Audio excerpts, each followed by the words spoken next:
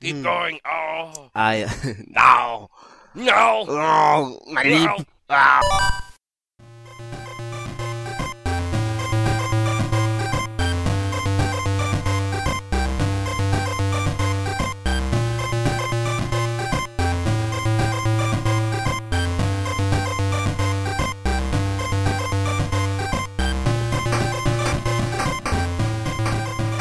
It is episode 207 of the Try Games That Net podcast, which is really weird because at this point, episode 206 and Pete Awesomecast is not up yet, so I'm way behind. I blame the thing that pays me my money, that being work. Always. Always be closing. Always be podcasting. But I am here now, recording this episode, which will also probably not go up for another week, but hopefully it does go up soon if my Sunday has anything to say about it. Who am I? I'm Austin. What is this? This is Try Games Net podcast. And Al, what do we do here? We talk about games. Games. And, oh, no, we're not going to do that again. It's No, so not tempting to do it when Pete's not here. Yes, we talk about games and shit. And stuff has happened. And other stuff hasn't happened. And topics are discussed about stuff. And we're finally getting around to discussing Doc Brown's story tweets and stuff because it was very long and it took us a month to read through the email. That's not actually true. We just are very slow in posting the podcast, and we actually read this 2 weeks ago, and we just got around to talking about it now. Yeah. Pete is usually with us. He is not with us this week. He will return at some point, probably next week during our PAX cast, if we have one. Hopefully we will have one. The only problem is that the whole microphone laptop setup will kind of suck. So we'll have to figure a way around that because we know you love the sound quality from last year. And you know what's also going to suck? What? I'm not going to be there. No! But you'll be there in spirit. Yeah, whatever. Somehow. Whatever. Somehow we will make the spiritual Allening happen. I don't know. Allen wrench. I don't know. I have rice and beans here with some cilantro in it, so I'm going to eat it while you, Al, talk about what you've been playing. I've been playing Dragon Quest V as much as I could for the week, and I'm about 8 hours and a few minutes in the game, and actually one of those hours was a big waste of time. Last Sunday, I was on a train running around the town for the entire train ride, trying to figure out what the hell I was supposed to do next. And I could not see a transparent person with which I was supposed to continue the plot with. And so basically I'm like 7 hours really. But I'm really kind of engrossed into the game, into the storyline, and how things are impacting the character, what the current situation is in the story, which actually doesn't have anything to do with the main character so much. It does, but it doesn't have anything to do with the overall, I guess, his personal goals. It's more of like something that happened that he has to kind of settle. But I'm really digging the monster aspect of it. Once you get a wagon, you're able to recruit monsters that I don't know if it happens like this in DQM, but as you fight monsters, and if you're a high enough level, and if you fight them a certain way, I guess I couldn't really figure that part out. But once you win the battle, one of the enemies may kind of stay behind and want to join you. You can choose whether you wanted to join the party or not, and then it becomes a fighting member of your party.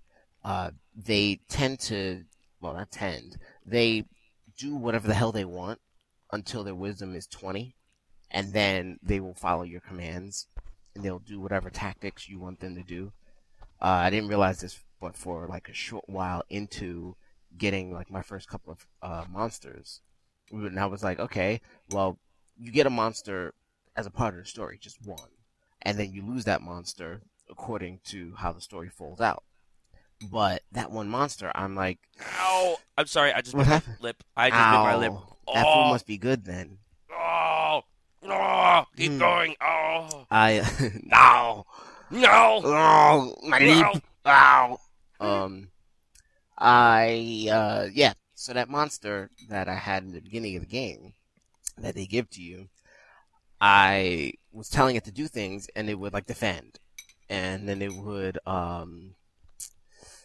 attack something that I didn't want it to attack, etc., etc., etc. I'm thinking to myself, what the hell is going on? And then later on, I found out that they do whatever the hell they want to do. They're kind of wild still. They don't get tamed until their wisdom hits 20, which can be who knows when, depends on what their stats look like.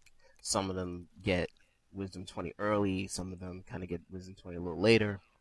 And all the different monsters have different attributes. I guess it's hard for me to kind of figure out what I want to do because there's so many monsters in the game, and I mean, I'm right now. I have my party is my main character, this other guy who was involved in story events with me, a slime, and a Draki. And I like the slime, even though you would think, oh, it's a slime, is the first enemy in the game, it's a piece of shit. The slime is actually so far one of the best characters, the best monsters on my squad. And I have like a little mini dragon, and I have one of those dudes with the hammer. If you ever played Dragon Quest VIII, they're like called brownies, the hammerhoods, etc. I think I have a brownie. I have a zombie. I have a bomb, an apple. These like little guys. And the apple has not the apple. The bomb has like ridiculous defense, but most of its special moves make it kill itself. So I doubt I'm going to use it. That's Yeah, that's a like little it's like, oh, I got this awesome character, but his awesome stuff makes him leave. well, it's a bomb, Okay. so Yeah. it makes sense. Like his first special move is kamikaze.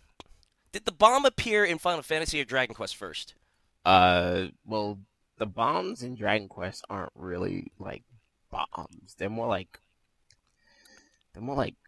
puffish with the puffs out, blowfish with Okay. all puffed out, and but they have legs, so they're kind of like almost like hedgehogs almost, but they have spikes all over their body. I would have to say that bombs appeared in Final Fantasy first. I'm pretty sure that they were in Final Fantasy 2. I'm not sure. They weren't in one, Uh, right? I don't I don't even think remember. so. Keep going. I'll actually look that up because that is an interesting fact that everyone needs to know about. Um, I think that this is the first Dragon Quest game to search. I think it's probably the only Dragon Quest game in the series as well that travels through the course of a person's life. Like in the Okay. opening moments of the game, your character is born, uh, and then right after your character is born, you start to control your character at age 6, and then once you go through the beginning segments of the game at age 6, then you are playing as age 16. I think that's where the meat of the game is. But then in the course of the game, you're supposed to get married, have a child, things like that too. That's why the game's called Hand of the Heavenly Bride, Okay. because you get to choose who you're going to marry and things like that. So in the I. story, you're introduced to different girls and things like that. Oh yeah. As a part of just the story, like when you're 6, there's a girl named Bianca, and she's 8, and she has you walking through this like haunted castle, and the two of you have to basically fight the ghost in the haunted castle for whatever reason. I'm not gonna reveal. No spoiler. And then after that, that transparent person I was trying to find was like an elf girl named Honey, and she didn't really like exist in the real world. So you had to like go into like their world. And that's why she's transparent. Yeah, Oh, and found it. Bombs did make their first appearance in Final Fantasy 2. So there you go. okay. Um, and so At least in the Final Fantasy franchise, I should say. yes, yes. Yeah. Excuse me. So that I think. And then the third girl you run into is Maria, who you meet at age 16, and she becomes a monk. Oh, so So she's chaste, so you can't, you know, have yeah, kids well, with that's the her. thing. Yeah, that's what I'm thinking. Well, I guess she's probably not going to be one of the girls you could choose from, but now she's kind of involved in the story, so we'll see where it goes. She will become unchaste. She will throw off her penguin suit and be your lover and best friend. So yeah, Pay the rent, motherfucker. I think that's all I've played. Because I haven't really turned on my computer this week. I had downloaded the Crisis 2 demo, but then deleted it because it's multiplayer only. Yeah. I wanted to play Magicka, but Edu wasn't on for the time that I wanted to be on your Magicka. And did you see that trailer for Magicka Vietnam, or did you? I didn't watch it yet. I'm sorry. Shit. I meant to watch that. Yeah, just for anyone listening out there, just think about it. Think about the fact that we talked about Magicka a couple of weeks ago, and think about the fact that there is such a thing as Magicka Vietnam. Yeah, yes. Here's the thing. Fantastic. You know, Battlefield, I think Bad Company 2 or something like that. They have an expansion called Vietnam. Yeah. They rip straight off of the box art from that. It is so hot. That's hilarious. That is fucking hilarious. And they take a lot of stuff from like that time period, and that's why the trailer is so good. But anyway, hopefully I'll be able to get to play some Magicka soon if I can find some time, because this week has been really rough with me getting like 5 hours of sleep every day or less, and then working, and then being stuck at work, and then trying to go to the gym, and only going once this week, and then trying to like sleep for God knows how long on Thursday, like 10 hours or something. Oh, that sounds delicious. And then today, sigh. Blah, blah, blah. I watched a lot of movies yesterday. Like I've seen like 9 hours of movies, including work, which like I can roll down the list real quick. I saw at work. I saw Never Been Kissed, which it's an alright movie. And, Punch Me Now. Yeah, I know. But Jessica Alba was really cute in that movie. So true. Okay. I just watch it on mute and just fast forward through all the parts that don't have her in it. Or you could just watch the prom scenes over and over again.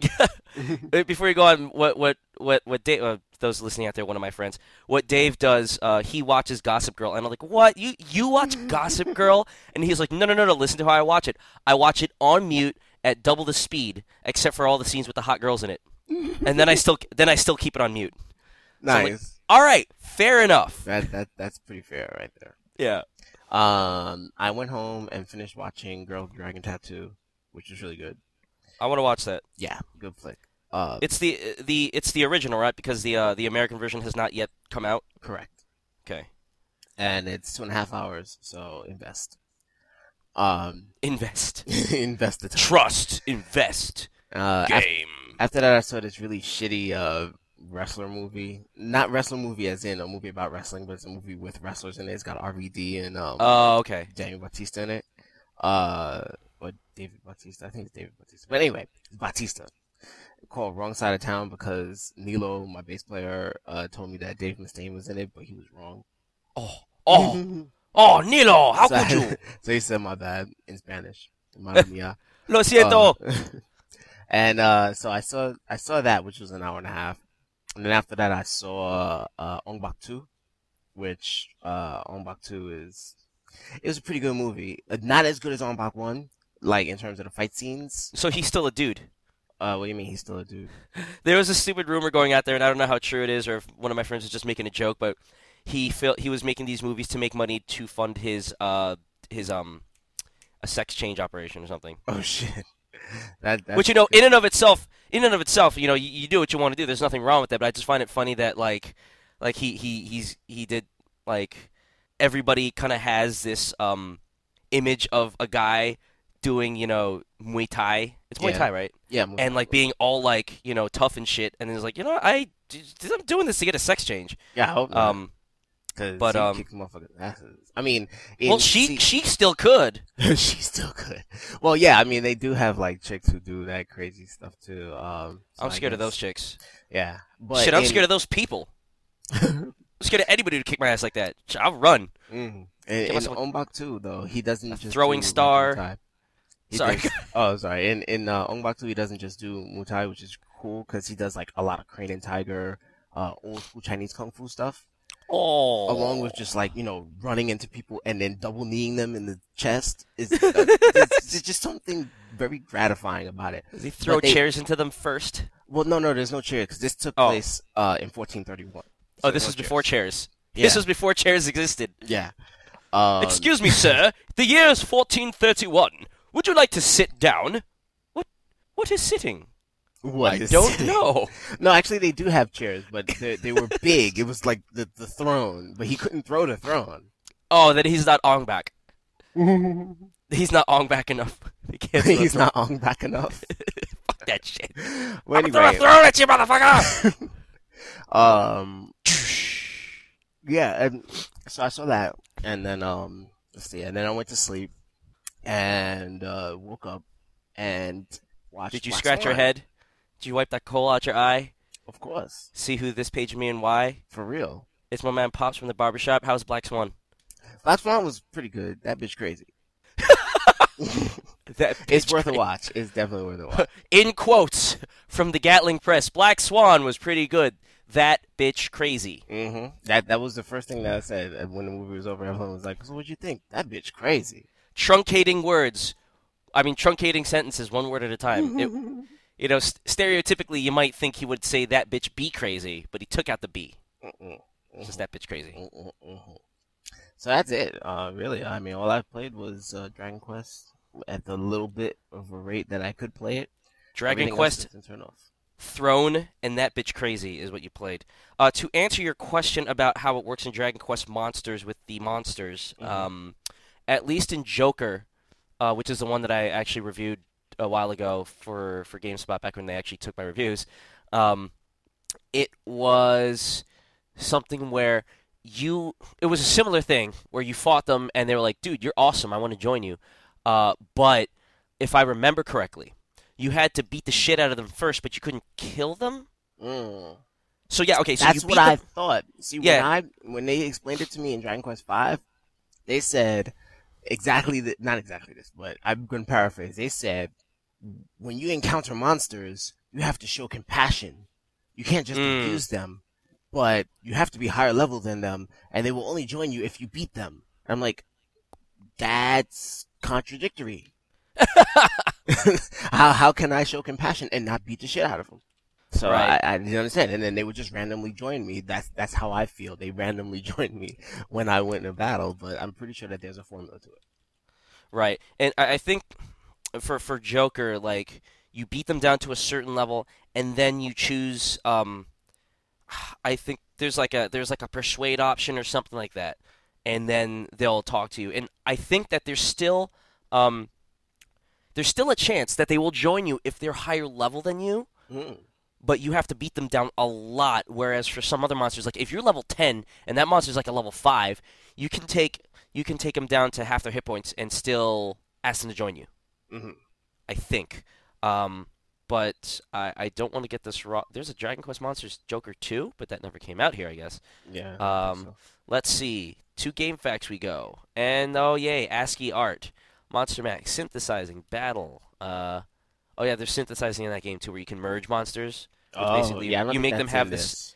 You make them have the sexes. Yep. They have the sexes with 10 us. sexes. I think Yeah. I did. I got that far in the original DQM for Game Boy Color. Oh, okay. Let's see. How do I scout a monster? Why don't they censor? Blah blah blah. What is Scout 44? How does this institution work? Oh, come on. Just tell me how to recruit monsters. Damn it. Oh, damn it. Okay, well, just take my word for it. I could be wrong. I will. But let's see. Before I get to what I've actually been playing, no, you know what? I'll take care of the non-playing stuff first. Check chat. I will check the chat. Pete wants to join the chat. Will he drop 7 times like he did last time? I think he will. Let's hope so. We'll be right back. Bitches.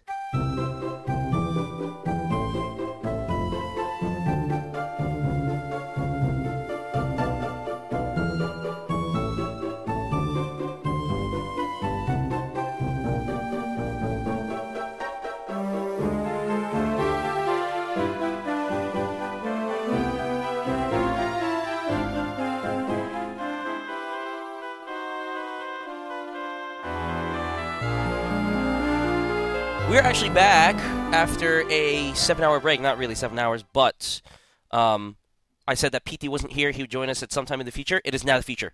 Nice. Oh, It wow, is now Pete the has future. joined us. Hello, Pete. Hello. What have you been playing? We just got through Al.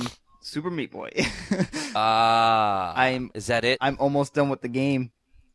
Wow. Like, for real done with the game. Okay, so, like, I'm almost done with the PC version in the sense that I'm going to complete as much of the game as I can. Like, 100% the game, most likely. I won't get, for anyone who knows the PC version, the Steam version, there are achievements that I just know I'm not going to get, which are called Iron Man achievements, which are beating certain chapters, there's an achievement for each different chapter, both Light and Dark World, for getting through it without dying.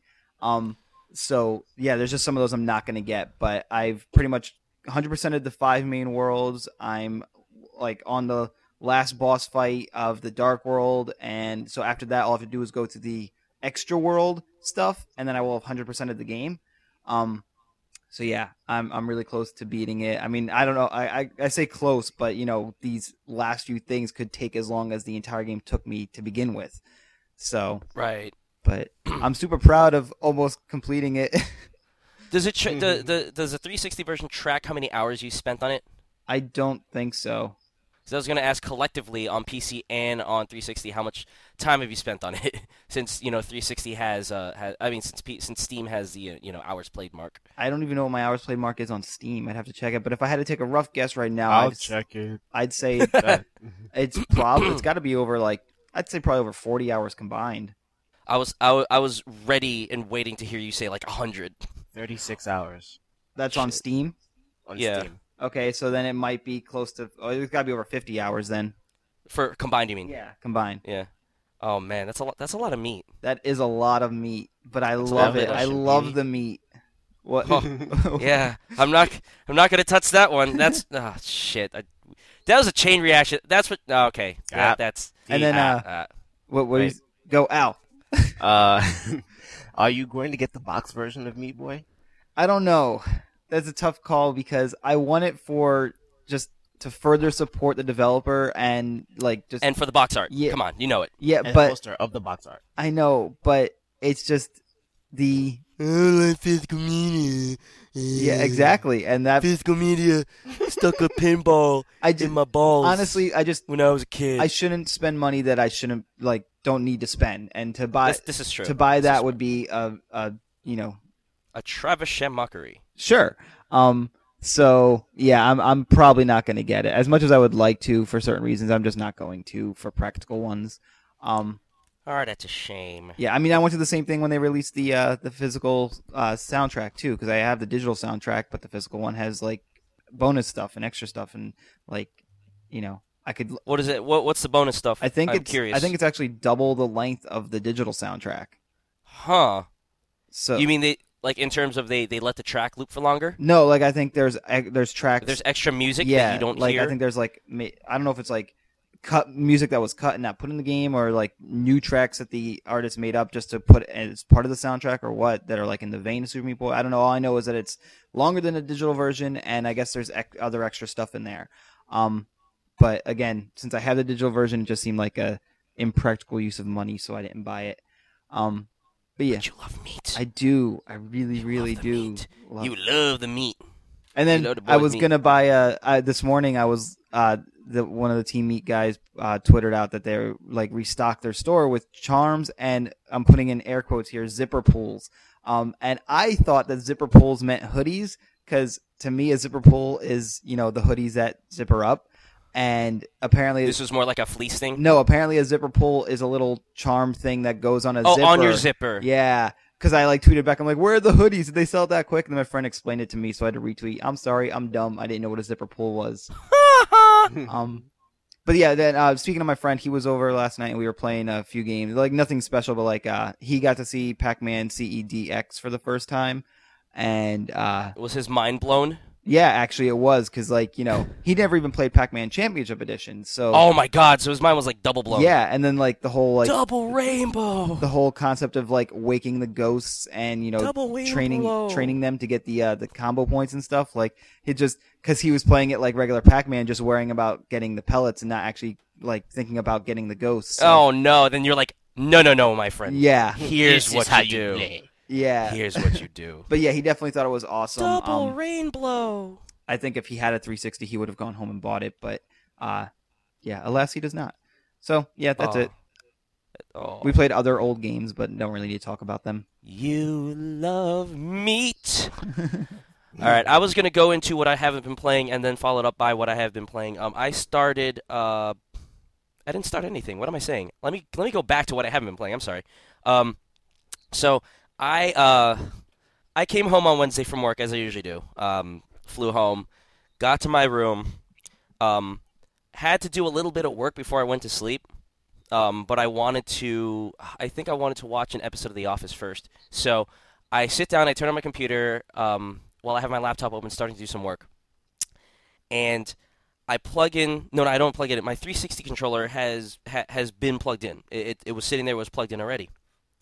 And when my computer boots up fully, some driver install message pops up that says, USB audio device, would you like to install? And I was just like, what? I didn't. Okay, fuck it, whatever. Like, I don't want to mess with. I took the wrong mentality. I said, I don't want to mess anything up that I could need. Instead of saying, I don't want to mess anything up that's already present. So instead of not installing it, I decided to install it, not knowing what it was because I was really stupid and tired because I had had 4 hours of sleep just the night before, trying to prepare a presentation because Vizio kept crashing my work laptop, and I hate Vizio. Anyway, so I do the automatic install, and I keep on doing work, and then it's finished, and I'm like, all right. And so I boot up. I put on Netflix on my PC, and I start streaming the episode of The Office, and the volume's off. And that's weird. Turn up the volume on my speakers, still off. Go to my volume control, everything is unmuted, and it's fine. I'm like, what the fuck is going on? And then I switch it to my monitor actually has a speaker, and it actually installs. It doesn't install. I'm sorry. My ATI card installs drivers for HDMI sound. So the only way I could get it was piping through the back of my monitor, and I don't want it that way because it sounds like a ton full of dicks. So I, decided to try to tackle the problem. So what the fuck is going on here? So I went through the whole stupid rigmarole of uninstalling and reinstalling all my sound card drivers and removing and repairing all this shit, unplugging my 360 controller and all this stupid stuff. And while this stuff is all going on, the front fan of my PC starts going, and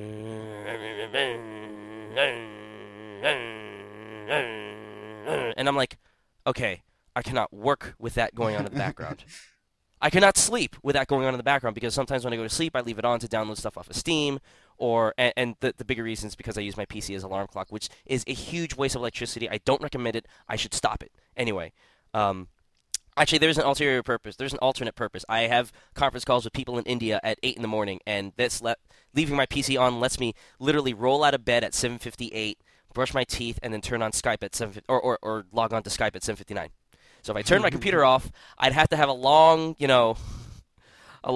boot up time to get to Skype, and I couldn't just roll my ass out of bed. Anyway, so I take apart my case, and I take a look at the fan that's doing that's giving me issues, and it's all dusty. I have a fan filter that sits in front of the two front fans, and so that's all dusty. And there's all this dust flying around in my room, so I go out to get the vacuum cleaner and I suck up all the dust, and then I take the fans to the bathroom and I take a Q-tip and then clean each and every one of the blades on each of the fans, and I put them back in, and I see which one is causing the problem, and the bottom one is the problem, and so I'm like, fuck, this is really noisy, and I try to twirl it with my finger, and you can tell that it's on its last legs, and so I'm like, all right, I gotta go to Newegg, and I gotta go find a fan, and all the fans are stupid 3-prong power connectors, and I don't want 3-prong, I want 4-prong, because I want to connect it to the Molex. So I go down to Best Buy, and I look for one, that didn't have it. I went on the Amazon, and I finally found one, and they sent it to me yesterday, and I didn't get to change it, because I had a lot of work to do yesterday, and I got some fan filters that are coming in the mail tomorrow, or maybe today, because the mail doesn't come on Sunday, and I have to put them in today, but I have to do some other shit today, so I can't do that. So right now my fan is still going, and it's really annoying. You have some angry nerd rage, my friend. You listen, okay? You want to know what's really annoying? Actually, it's kind of quiet right now, but go ahead. What's really annoying is your face. No, your face. Your face. Are these new fans that are in my consoles, because when I pick them up from Xcubicle, they monitor the fans so that they won't have to endure this fucking shit again. And now it sounds like a vacuum cleaner every time I turn on the PS3. It's like, I'm like, So Yay! Time to turn the volume up to 30. so Oh, so man. protection in the place protection takes place of quietude. Yeah. That's painful. Yeah. But yeah, no, it's just a pain because like fans or something that are inside, and you have to open up your whole case just to do all that shit, and it's just this fan that I got, like it's an Antec fan, and it has a little dongle that lets you switch from low, medium, and high, and I'm sitting there thinking to myself, what the hell use is this thing if my fan is going to be on the inside of my case? Like, how am I going to access this dongle? So I'm like, all right, either I use it as a rear fan, and I kind of snake the dongle outside. That sounds so suggestive. Snake the dongle outside the back of my case because it's dongle. snaky, slunker dunker. Snake the dongle outside outside the back of my case because the back of the case, the back fan in the case is like it's like in an open cut circle, so the dongle can fit outside there. But then because fans fans are revolving at really high speeds, like anything that's loose may start vibrating. Again, suggestive. And so now I'm going to have a fan that's sitting there that's going to start going, not because of the fan, because the stupid dongle is vibrating against the side of the case. Or I can get a Dremel and mod my case and glue the dongle out there and be super nerd. I'm sorry, I can't mod my case. I'm not that gifted with Dremels. I don't even know what the fuck a Dremel is. Me I don't know what neither. it looks like. I mean, I know what it is, but I've never seen one in person. So it's got the I stupid seen them dongle at sitting Walmart. there. Word. I see him at Home Depot. I seen it. I I don't seen know. it. I think I'm just gonna do the back. I'm gonna use it as a rear fan, and just keep it on high. And if it gets too noisy or I'm not doing anything at the moment, I'll just set it to low. But it's what? How is that practical? To have a little dongle there. That I don't know. They could have done it in such a way that it juts out of the front. I don't know. You'd have to see a picture of it. So that was my stupid adventure in PC annoyances because of the stupid fan. But I will say, at least it's easy to find fans and shit because I can hear the committee going, "Yeah, you don't have to find this problem with consoles." Al is a perfect example. So shut up. Is that the itty bitty titty committee? Yes. Yes, you are correct. On to what I've actually been playing. I am now on my third playthrough of, and I gotta look this up on Giant Bomb again because I can never get the order of the nouns right. Persons. Is it persons? I don't know. Persons. 9 hours, Hours. 9 persons, 9 doors. Yes. Hours. You know what? first. Coming to it was called Extreme Escape. 9 hours, 9 persons, 9 doors. Mhm. The localization team could have just called it 999 Extreme Escape. Yeah, for real. But 'Cause then I you think have that- to I think- understand what it was about. That's the whole point, to find out what it means. Yeah. Oh. Leave it encrypted. Not encrypted. Yeah. Leave it hidden in the. But Shit. leave it so when you start playing the game, you're like, oh, I see. Uh-huh. Because 9 persons, it's persons of lordly caliber, or let us cling together. 9 persons, 9. It's like weird titles, and actually both of those other subtitles I mentioned happen to be Tactics Ogre games, which is interesting. But not Tactics Ogre games. Also. Oh, okay. Because Ogre one of them was Battle. Ogre Battle 64, Person of Lordly Caliber, and then Tactics Ogre, Let Us Cling Together. Let us cling together. Which I really Us want now. lords of Is that Lordly available Lord, on? Lord. Is that available on PSN? Let Us Cling Together. I don't know. It probably is. Because I might want to get that No, they don't version sell of it. porn on PSN. And you know this because you've looked for it. Yeah, I have to use the stupid built-in browser. Anyway, Yeah, but the other thing I did was get myself a 16 gigabyte memory stick because thanks to Ooh, Al I and got Edu, one too. they verified that 16 gigabytes does work. It's so weird. If you go to Sony support, they don't tell you. Nope. They don't have anything that says firmware XYZ supports up to 4 gigabytes. Firmware ABC supports up to 8 gigabytes. They don't say anything about yeah, that. I mean, Which is I don't have a PSP, obviously, but I honestly, even if I had one, I wouldn't have known that. Cause yeah, Right. You never hear that from anywhere. they did such a piss poor job of that because at first it was 4 gigs and then they upped it to 8 and it's all through firmware updates and you wouldn't know it otherwise unless you heard it from word of mouth, which is whatever.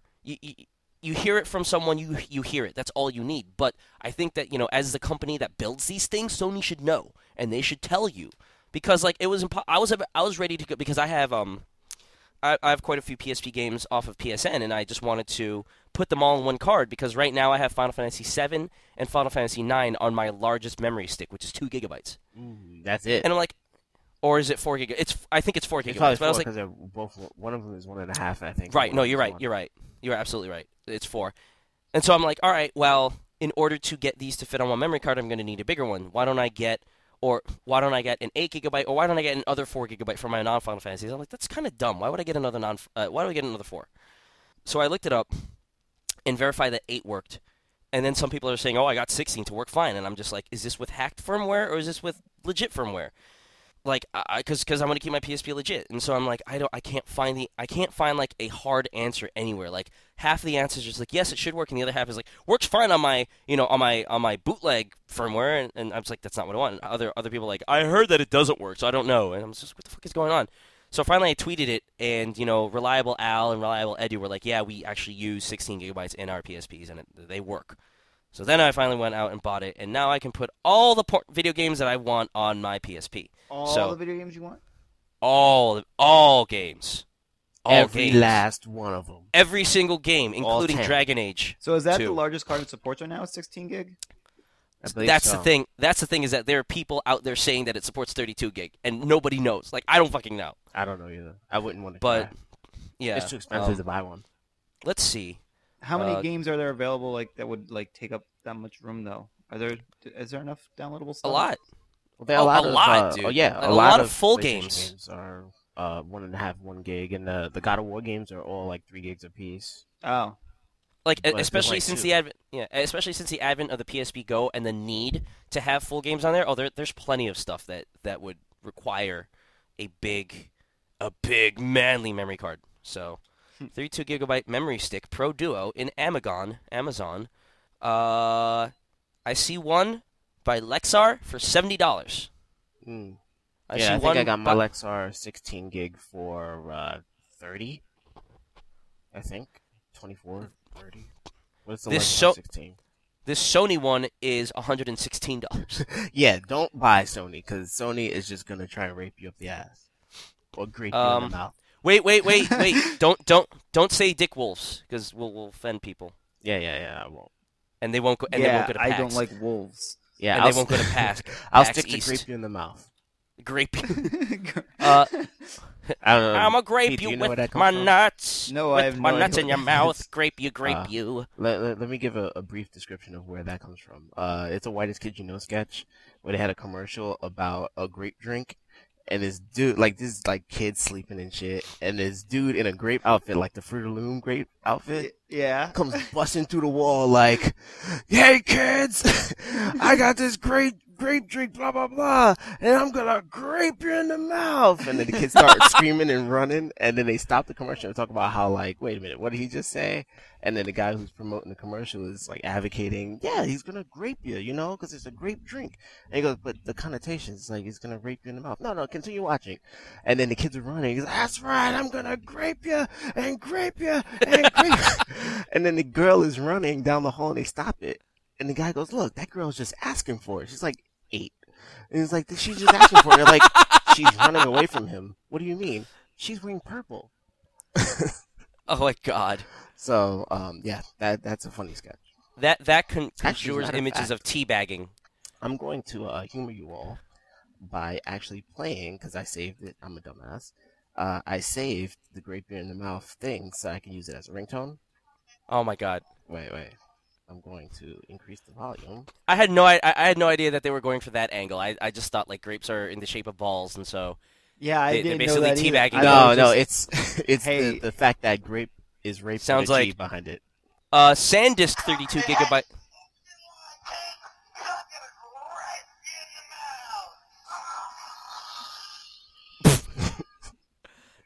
Don't ever have that ringtone on in church, please. No, well, shit. I know. now I'm gonna cosplay the grape at PAX. Nice. Do it. Meanwhile, SD cards at 32 gigabytes are $60. So you tell me which one's a better memory format. Okay. Not Sony. Uh, Where's Tony? Fuck Sony. for real. But yeah, so all games. I could put Dragon Age, Mass Effect, and what's a Blu-ray game? Fuck. Ridge Racer 7 is not a Blu-ray game. Ridge Racer. Oops. Uncharted 2. God of War 3. Yeah, Heavy Rain. I give it Heavy Rain on my 16 gigabyte Lexar Sony Memory Stick Pro Duo Kaka on my card. What? Caca. What? I don't fucking Putting know. caca on your card? No wonder it doesn't work anymore. Oh, that's gross. Grow up. Ugh. So yes, 9. Fuck, I gotta do this again. 9 hours, Persons 9 indoors. persons, and 9 doors. Okay, so I'm on my 3rd playthrough of that. And so far the endings that I've gotten, like, it's interesting to talk about this, given that we're gonna finally address Doc Brown's story email. But kind of the way that it's been going is, it's one of those things where you can take, you go from point A to point B, and from point B to point C, but the journey that you take between point A and point B can be different every time you play through the game, if you so choose it. And then after point C up until the end, they go to vastly, as far as I can tell, they go to vastly different endings. Like, the first 2 endings that I got were completely different from each other. Like, different people survived, like, completely different people survived, did different things, like, at the end of the game. So I don't know if that would kind of satisfy what we were talking about before with Doc Brown's tweets, with regards to, like you can do completely different things and people react to you differently. Sometimes they don't really react to you differently based on the choices you make that much, but they do a little bit. It's hard to tell because it's all dialogue, and sometimes it's all text dialogue, I should say. So it's sometimes you kind of your vision gets blurry when you're reading through all that text, and you stop paying attention sometimes, which is again why you have to really really be in the moment, in the mood to kind of read a book to play the game. But yeah, it's not. It hasn't gotten to the point where it's like completely fucking with my head, which maybe is a little bit unfair because that's an expectation set upon the game by reading the raving IGN review that was like, "Oh my god, this game is so great! Like it's a complete mindfuck. It's like it's gonna screw with your head and all that stuff." But it is it is a little harrowing. Like I mentioned last week that it's like you're basically choosing, in essence, not choosing, but like at least the first time you play through, like. You get the sense of like, God, I might actually leave some people behind to die, like intentionally. Again, it's not like the Mass Effect thing where it's like these people are soldiers and you just have to be a good captain. And what the fuck is Shepard's rank? I don't know. Commander. Commander. You have to be a good commander and know like, well, I have no choice but to let one of these people go. Which soldier do I pick? It's like they're in battle, they're ready for it, and this is just like they're just dudes. There's people on a boat. One of them is like a kid, and because it's a Japanese game, she's like a kid with like pom-poms on her boots. Not pom-poms, but those little furry balls that, Mm-hmm. Yeah, you know what I'm talking about. It's okay. Yeah, let's call them pom-poms for now. With furry balls on her boots and like a really short, schoolgirl skirt. And it's like, okay, well, obviously she's either 8 and it's inappropriate, or she's like 25 and it's super inappropriate. But yeah, that's what she's wearing. And then there's like a 40-year-old dancer who, I guess the garb that she's wearing would be considered traditional belly dancing garb, except without a face veil, and the fact that like her top is literally like covers less area than a bra. Nice. So yeah, it's a Japanese game. Yes, very Pretty Japanese, much. especially with the pom-poms. I was gonna say. Yeah. And I think she's knock-kneed in one of the balls. You love the balls. I think she's knock-kneed in one of the pictures. Let me see. 9 hours. They get that right? Yes. Hours is first. Persons is second. Doors is third. There we go. Finally. But the puzzles are pretty decent insofar as they're not impossible, like you might find in like something like Myst, or even something like I'm trying to think of the last game that I played with like serious puzzles in it. It's been a while since I've actually played a serious adventure game like that. Like the recent adventure games I've been playing are like Phoenix Wright games, Ace Attorney games, and those aren't really puzzles. Right. So these puzzles are decent. And the one problem with it is that, and I guess this is why they're not that tough, is after you kind of screw up once, or not even if you screw it once, but like let's say I see like a keyhole or something. This is just an example. I see a keyhole, and I'm like, I need a key. Obviously, I need a key to open this. Great. Okay, so that's obvious, clear cut. And then I go and I find like something that looks like a key. Like there's like let's say for example, and I'm just pulling something out of my ass, because I don't want to spoil anything. But let's say like you find a pen or something, and when you remove the cap, like the back of the pen is in the shape of a key or something. I don't know. Let's say you find that pen, like you'll pick up the pen, and then like some dialogue will ensue wherein the characters go, "Hey, that's a funny looking pen.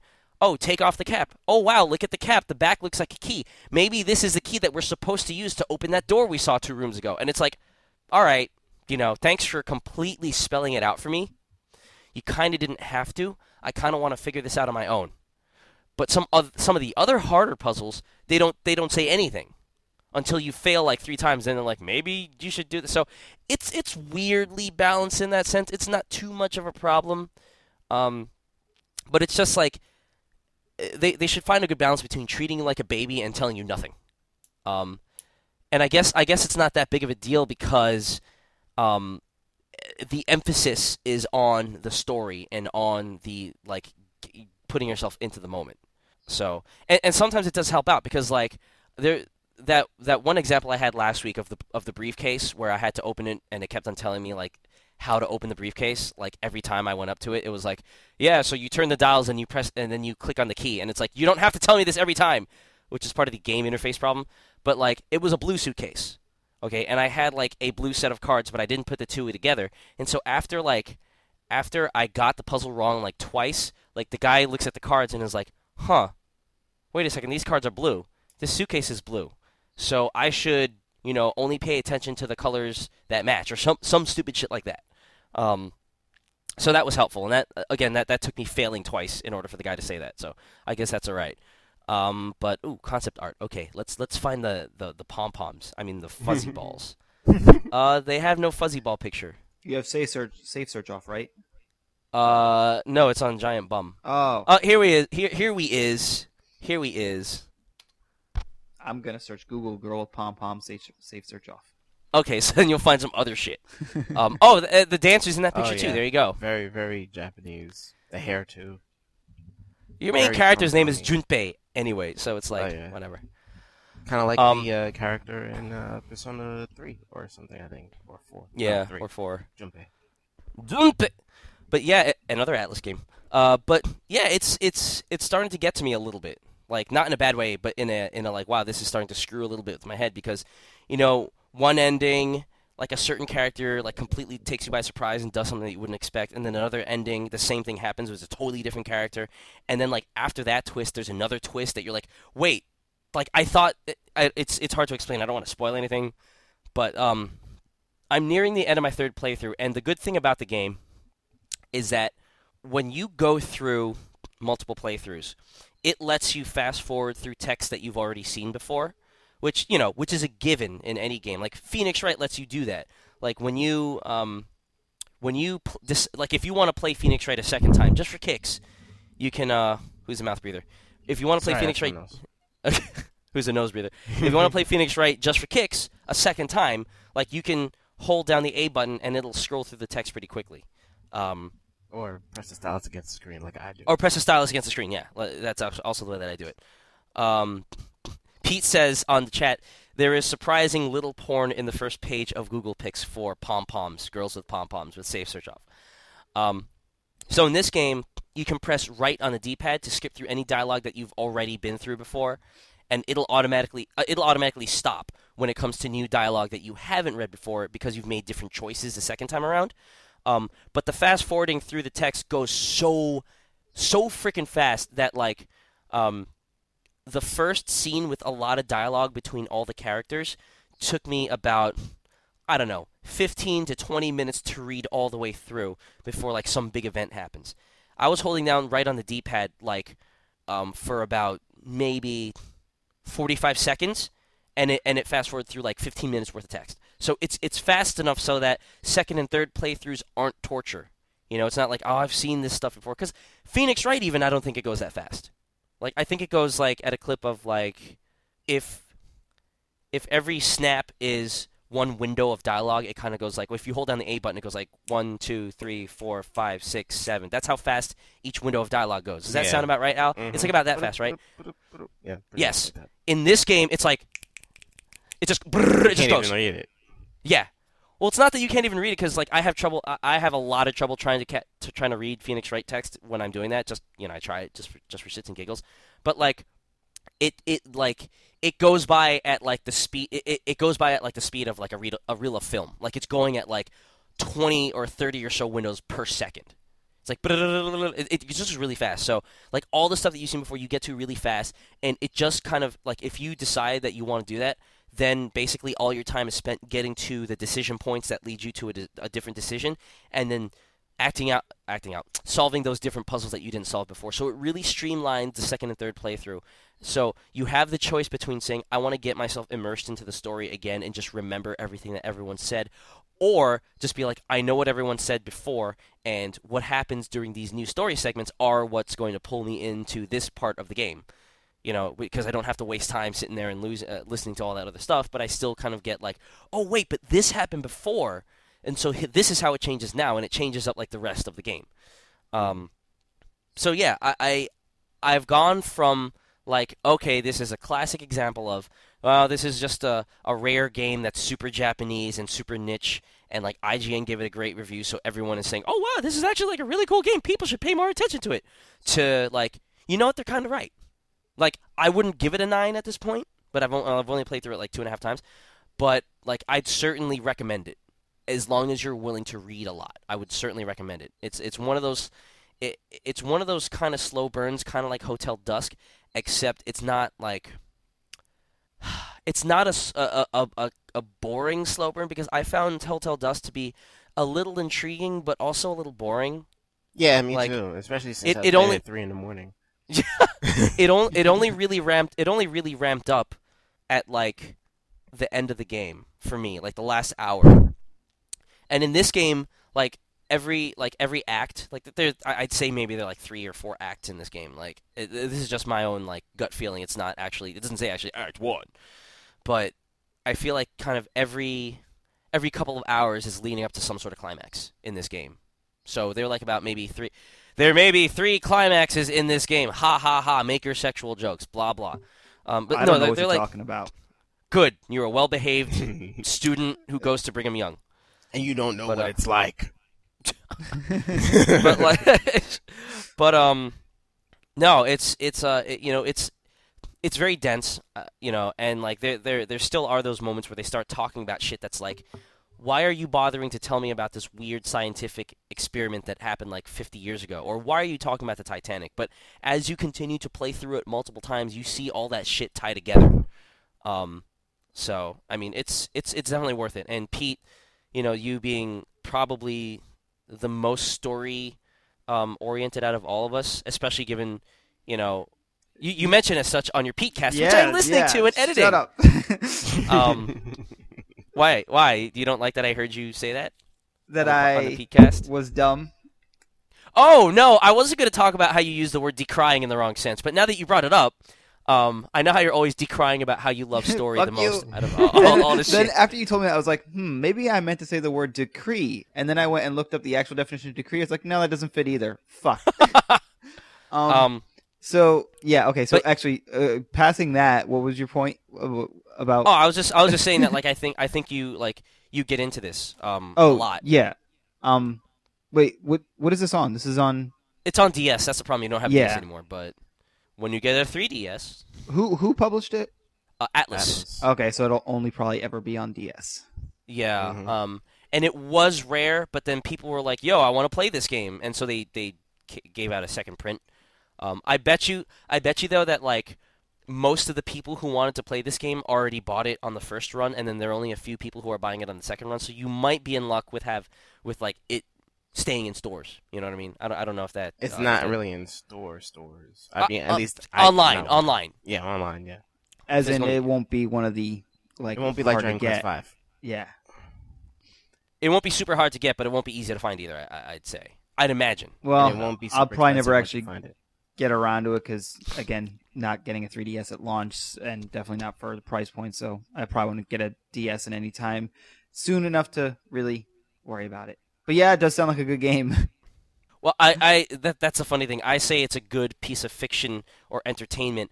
I don't know that I'd actually call it a game. I'm very picky about like calling shit games when really there's very little. You know what I mean? But it sounds like a good interactive entertainment piece yes, of IEPOP. and so IPOP. IEPOP, interactive entertainment piece of plastic. I don't know. I'll give it a pass just because it does have puzzles in it, but I did finally start The Purge. I went to GameStop and like unloaded like a whole shitload of old games. For a second, I thought you were saying that. I thought you were talking about some game called The Purge. I'm like, what the fuck is this? No. It is when you drink prune juice at Ipecac and go to the bathroom and it hurts. But no, they wouldn't take any of my old Xbox games, but I still managed to like squeeze $80 in return for it, and so that was pretty good. I have like an entire shelf that's bare now, but I still have 3 more shelves and an entire drawer that still needs to be emptied out.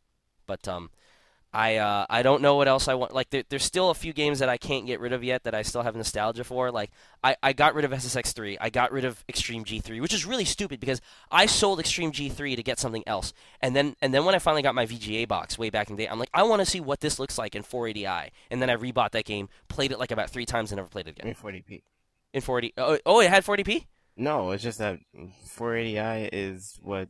Isn't that just what regular TV is? Or are you talking about like 480? They were 320 by 240.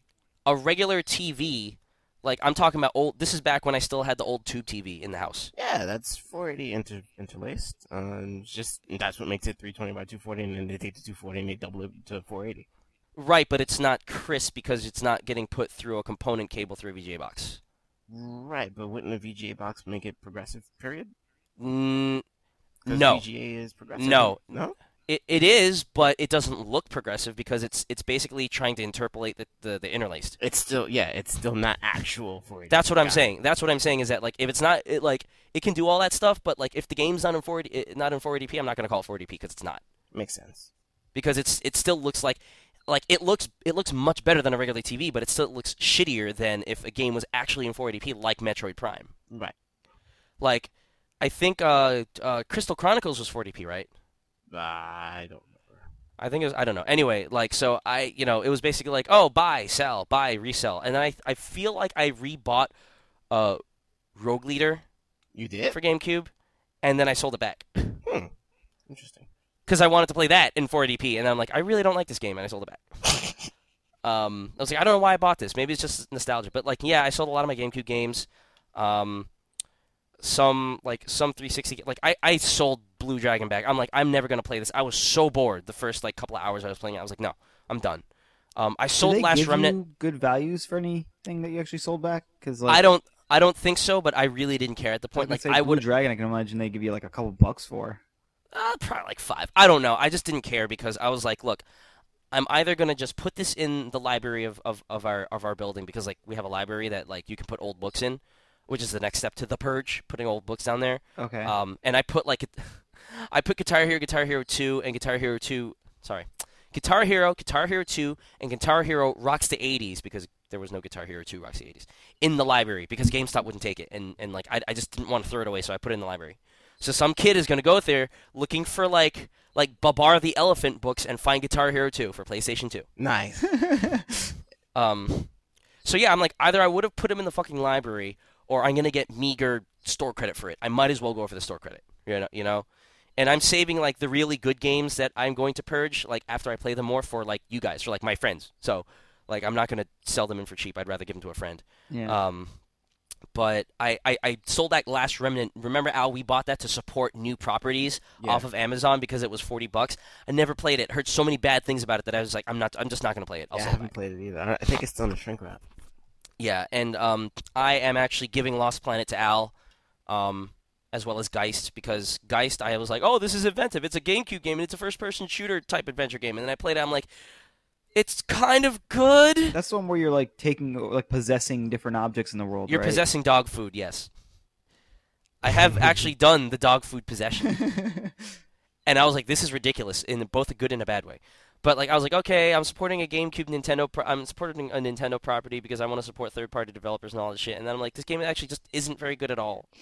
But Al is interested in it, so instead of selling it, I will give it to him. So you will have Geist, and you will scare dogs. Fantastic! I love it. And now I need my GameCube controller. Wow. The one funny, not the one funny, but like one of the funnier things about that game is possessing a grenade and rolling yourself down to kill an enemy. Like there's an enemy. I think there's a boss that throws grenades at you, and the way to beat him is that you're supposed to possess the grenade and then roll at him before it explodes, so that when you explode, you're near him, so you can damage him that way. Because you don't have a gun unless you like possess a soldier, and I think during that boss battle, there's no way to get a soldier into that room, so you had to like possess something else that's inanimate to get into that room, and then possess the grenades once he starts throwing them to you. It's really weird. Do the inanimate objects just like spring to life because you're possessing them? Yes. Like the grenades, I think the grenades you control how it rolls. And so it's like a little RC grenade. Yeah. You just press forward and you start rolling. And like the bowl of dog food, like you can't move like the dog food down the hallway, but you can click the scare button and like the dog food bowl will rattle. Oh, okay. And the dog will get scared and distract the soldier so that you could do something else. It's you know what? It's something that I would guess. I think this game would be a much better game if you could actually just move the dog food down the hall. I know. Just play the whole game as dog food. I know. That actually sounds funny. Oh, that would make Wolfenstein a much better game. Like the original Wolfenstein 3D. Instead of eating the dog food for 1 point of health, you get to possess it and scare Nazis. But no, I feel like, and I haven't played this game in full yet. I have it off of Good Old Games, but I haven't played it yet. But I feel like a game like Messiah probably did this better. Oh yeah, that's the fucking. That's the shiny game where like the David Cage game, right? Is it David Cage or is it David? Is it the David who ran Shiny Entertainment? I'm gonna go look real quick. Because I know it's a shiny game. Oh, is it?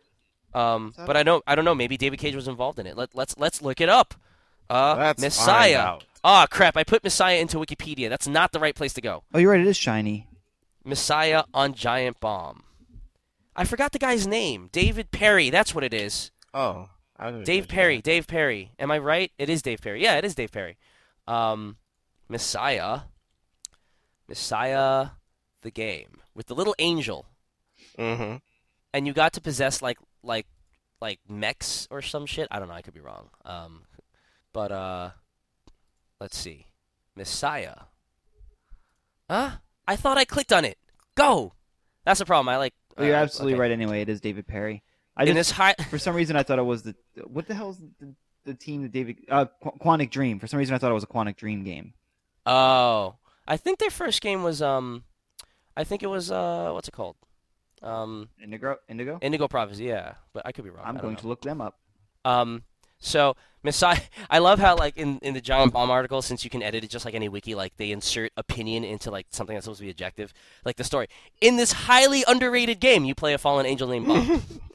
It's like, all right, says you, but Omicron was the. Oh, is that a Quantic Dream game? Yeah, and oh, wow. That's the one where you do take control of other characters. And that's with David Bowie, right? Wait, is that the one that's David Bowie in it? I think it had David Bowie in it. I thought that was... Wait, Omicron, you're right. No, you're right? It is. See, okay, I keep screwing up. Omicron is the one I was thinking was Messiah, but I think they have similar concepts. Right. I never actually played that, and I know that was one of there's this whole bunch of games that kind of came out in the PlayStation era where there are all these weird ass concepts going around, and they were making all these bad PlayStation PC ports, and I think Omicron was one of them, and that's why I never wanted to play it, because I was scared it was a shitty port. But just from the screenshots, I was just this looks really interesting, and I want to try it, but I just never got around to it. Anyway, so that's Messiah, and we got there by way of talking about what were we talking about? Geist. 999. About Geist. Oh yeah, talking about getting rid of all my games. Oh yeah, and I sold back a whole bunch of my. We're not even talking about 999 anymore. Yeah, I sold back a few of my DS games. Surprisingly, most of the DS games that I have are ones that I want to keep. But I can't even remember to tell. Did I sell that Contact? I didn't. I meant to sell that Contact. Now I have to go back to the freaking store. Did you ever beat Contact? I played a hell of a lot of that game, but I never beat it. I've only played like about 3 hours, maybe even only 2 hours of it, and I was like, I'm done with this. Like, I didn't really like the combat in it. Yeah, that's kind of And what I killed just- it for me too. I just, like, I'm done with it. Like, I'm sorry for that because I know that there's so much interesting, like, interesting intrigue. Listen to that. So much, so much that's interesting about, how you are interacting with the character and with the professor, and you know what I mean. Yeah. But conceptually, it's interesting, but I just can't play it. Like, I'm sorry. Hey, Austin. Al. Austin. Al. I was interested in playing it, and I will give you Contact. I was gonna pay you for Contact. I will contact you with Contact. Contact me later. I'll pay you to not give him Contact. Don't a hate. physical Don't sword. hate. So wait. Pete, I won't give him. Oh wait, I just saw your tweet about the tickets for the Rock Band thing, so we can buy it ourselves.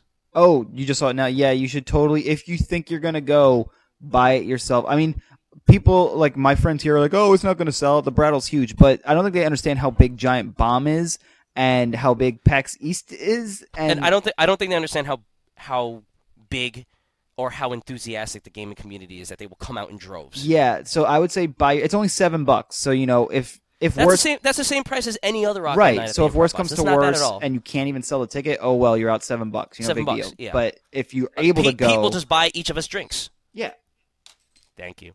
You're so sweet. But yeah, definitely if you think you're gonna go, grab the ticket. excuse I got mine, and it's gonna be because what's happened is I guess I don't know if everyone from Giant Bomb's coming out, but I'm pretty sure it's at least the main four, and they're gonna be the ones actually judging.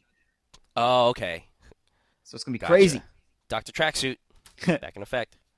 But yeah, I don't know what I was saying. What I was saying? Selling. Oh yeah, Al wanted to. So okay, so hear me out, Al. Yes. You can pay me for Contact. Sure. In effect, meaning that I have sold you Contact. I did not give it to you, and therefore, Pete, you will be able to pay me for not giving it to him. So then I make money off of both of you. How about that? I'm only gonna give you like 50 cents though. You're an ass fuck. By the way, my number of new tweets that I haven't read is 999. So let's talk about 9 persons again. I messed it up. It's 9 hours. 9 hours, 9 persons, 9 doors. Don't you have to like leave in a half hour? Shouldn't we go on to like the big topic? I have to be done in about 45 minutes. Yes. Okay. So, but like one last thing about 9 persons, like there are 6 different endings. 9 hours. 9 hours. Shit. 9 hours, 9 persons, 9 doors. Just call it 999. That's what everyone calls it anyway. Triple nine. The thing about 999 is so there's 6 different endings, and I hope to have gotten all of the endings by the end of this weekend because like the more and more puzzles you solve, the more you can skip through, and then it becomes a matter of like, all right, now which choices do you make? Because there's only a limited number of choices that lead to the different puzzles, and I think that by the time I'm done with this, I will have done almost all the puzzles. So it just becomes like a which branches do you follow, and how do they affect how people interact with you? So we'll see. But yes, play it. I looped back around after talking about Geist and selling games and stuff. And Doc Brown, we'll be right back.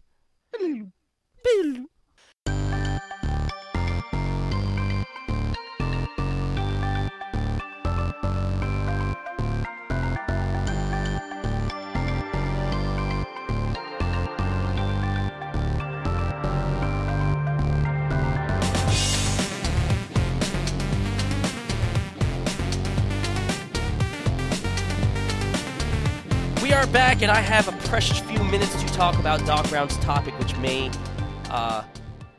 blow up into this gigantic topic thing because the email is nice and meaty, because Pete likes Meat Boys. But we're going to skim through the email, because we read it ahead of time, because that's what people do. When they go to podcasts, they read shit ahead of time. And my Twitter feed is still at 999, which is kind of awesome. Go play 999. I should say go read 999. But if you don't recall our previous discussion on Doc Brown's tweets about Story, basically the big thing was he started tweeting about how, like, I think he was playing a JRPG. It was Golden Sun. And then he kind of went off on a tangent about, like, stories are kind of shitty nowadays and blah, blah, blah. why do we still accept these types of stories? And Al, I think you responded to me. You're like, I'm enjoying my time with Dragon Quest IV. Like, it doesn't bother me. Mm-hmm. And so it kind of went into this whole little round robin of like, well, stories were much better back in the day. And I'm like, no, that's not fair. That's not fair to say. And he's like, let me email you guys my thoughts, because obviously a tweet conversation is one of the most inconvenient things to follow in the world. Like, I get sucked into following tweet conversations, but I hate it. I'm like, all right, just give me a thread. Give me back I remember the days when forum posts actually existed. Let's go back to those times. But he's basically saying that main couple of points. One is that a lot of us have high expectations about games and their interactivity within the construct of the game. And so he brings up the example of Final Fantasy 13 and how so many people were like rising up against that game. They're like, this isn't this is so linear, blah, blah, blah, blah, blah. And so he raises the question of, we are so passionate about arguing against that type of gameplay. Why aren't we equally as, up in arms, or like, I'm curious as to why we're not as up in arms about story. Why are we okay with these linear stories? If we're not okay with these linear gameplay mechanics, like why don't we demand more out of stories in that sense? He brings up a good point that Warren Spector brought up about the shitty second act, where like there's the intro, there's the conclusion to any story, and in games that meat is in the middle, because games are so long. Games are anywhere between 8 and 30 hours. 100. I could totally comment 100. on this. Okay, if you want me to definitely. break it now. Oh no, let me just kind of finish the example. Okay, go ahead. And because he's comparing it to movies and music, listen to me, movies and books, where you only really have in a movie, you really only have between 90 minutes and 2.5 hours, 3 if you're lucky, to go through 3 acts, and so that second act doesn't get bloated.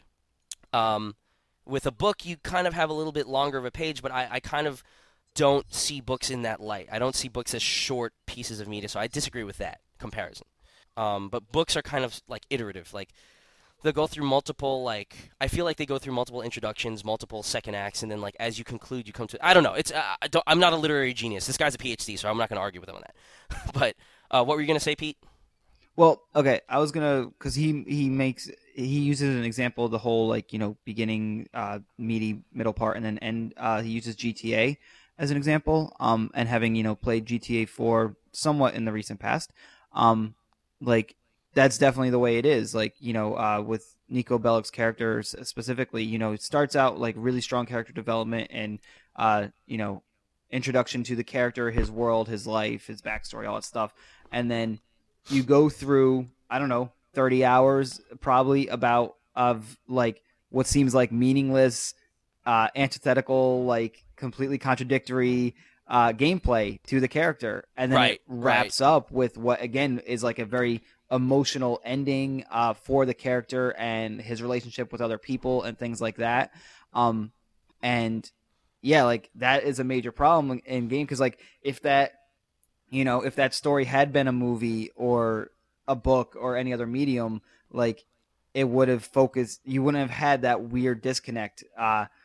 And I can totally see, that's the thing, is he's saying, why aren't maybe I'm confusing what he's saying, but it sounds like he's saying, why aren't we more up in arms about linear stories? But if GTA had been more of a linear story, and if it was just a third person action game or something, as opposed to the open world, Rockstar GTA-ness, we probably would have gotten a better story out of that game.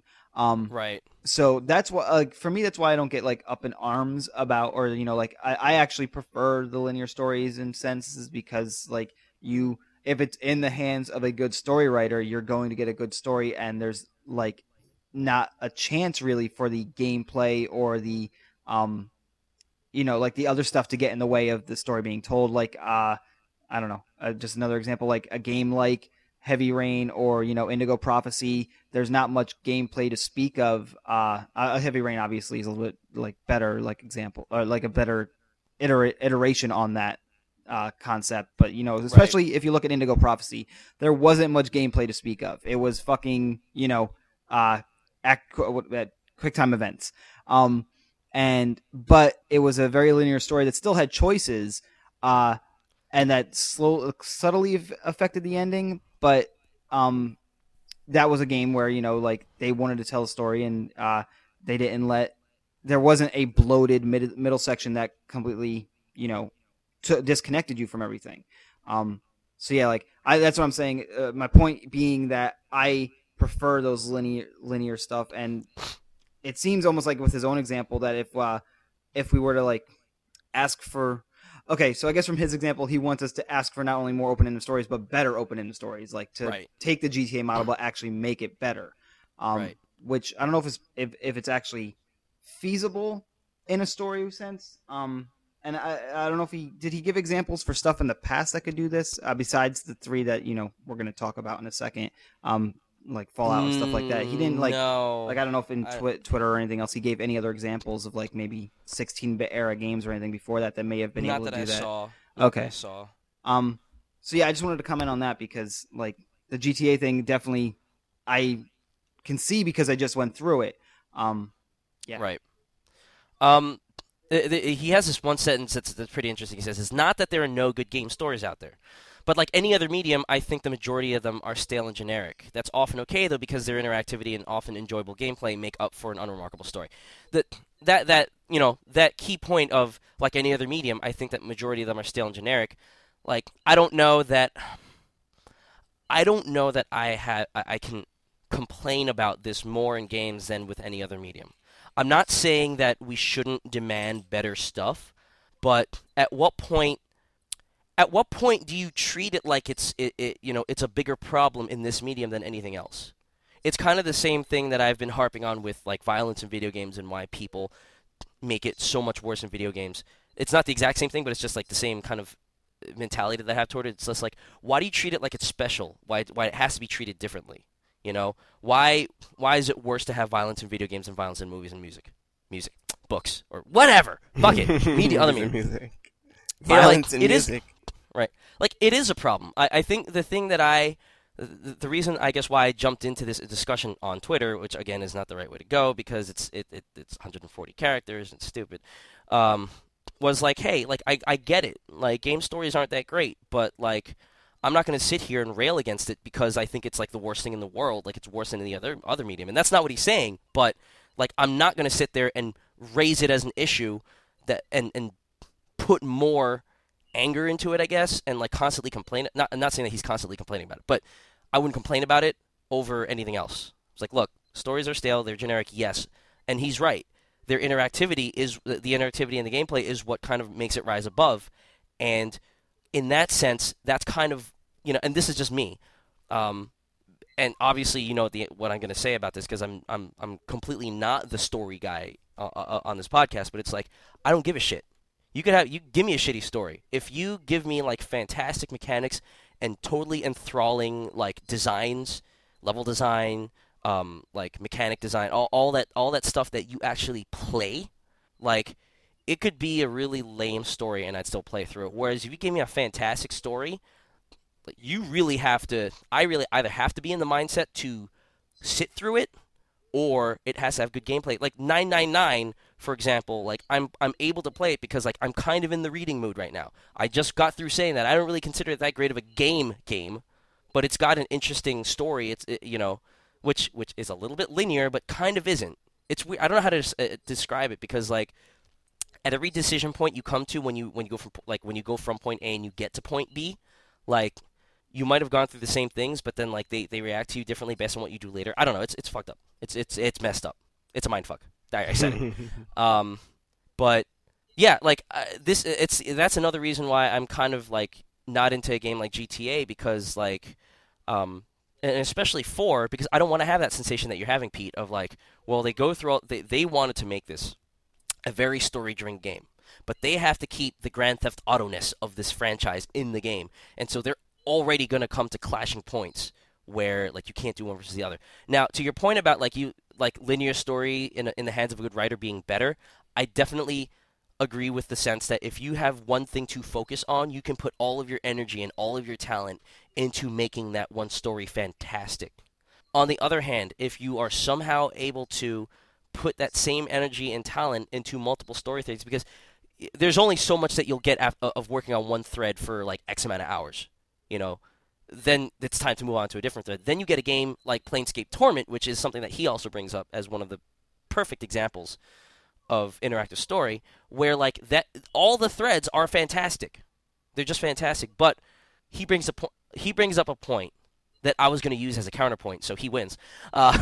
Where because I agree with it, where like, hey, it's simply a phenomena of the direction that games are taking with big budgets being spent on voice acting and graphics and marketing and like present and other presentational aspects and big sprawling worlds, that how much more money can they put into like developing all these different story threads that lead you elsewhere, and then on top of that, once you have all those story threads, making the world even bigger to accommodate those. I mean, I know that's not how the development cycle goes. I was just giving an example, but I get that. You know, that's kind of why it's happening this way. But I'm in the camp of it's a shame that it's kind of happening this way, because then we don't get something like a Planescape Torment, because Planescape Torment was completely 2D, 640 by 480 graphics, kind of shitty, but that's all right because of all the dialogue. People aren't going to stand for that anymore. People aren't going to stand for graphics and voice acting and like no voice acting or no voice acting, you know. And I think I don't know. I do think it's a shame. I agree with him on that. It definitely sucks that we don't get that as much anymore, but at the same time, that doesn't make games worse in general. That doesn't make game stories worse, which is kind of the sticking point that he and I had. Like, I totally didn't agree that he said, well, like, they were better back then. No, they were different. They were different types of stories.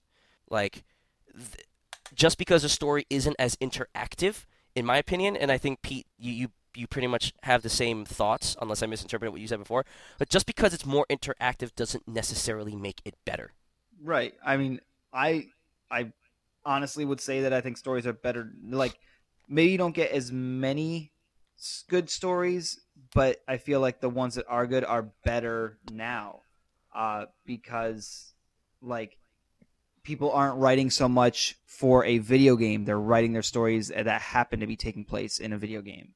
If Right. that makes sense, because I mean, you know, like if you go back to the 16-bit era and stuff like that, like people were writing stories for a video game. Right.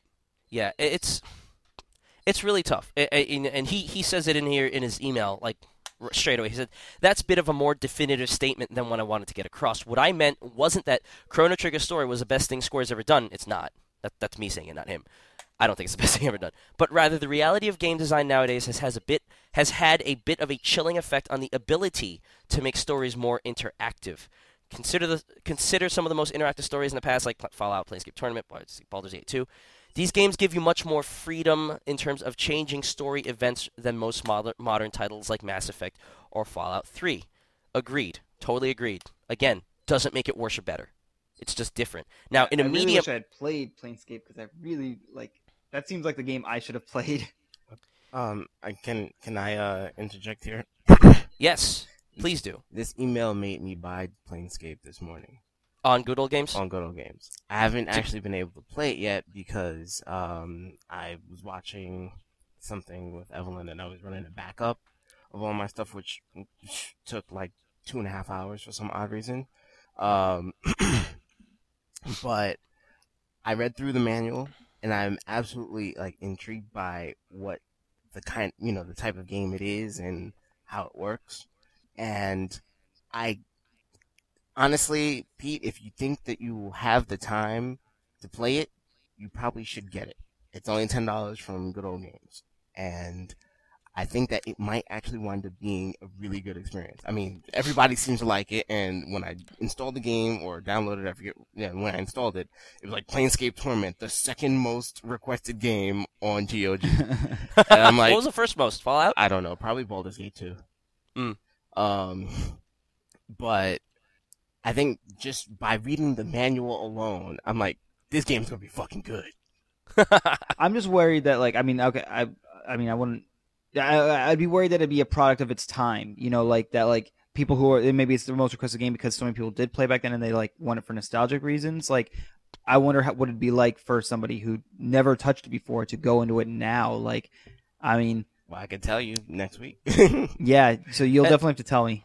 I'll say from my experience that it's a product of its time with regards to its presentation, but if it's I played Dragon Age for about 45 minutes, and granted, 27 of those minutes were spent rolling my character and then re-rolling my character because the game crashed on me. But I think that if someone in this day and age can get through the gameplay mechanics of Dragon Age, they will have no problem with Planescape. Yeah. It's one of those games where, like, okay, get past the graphics and you'll be fine.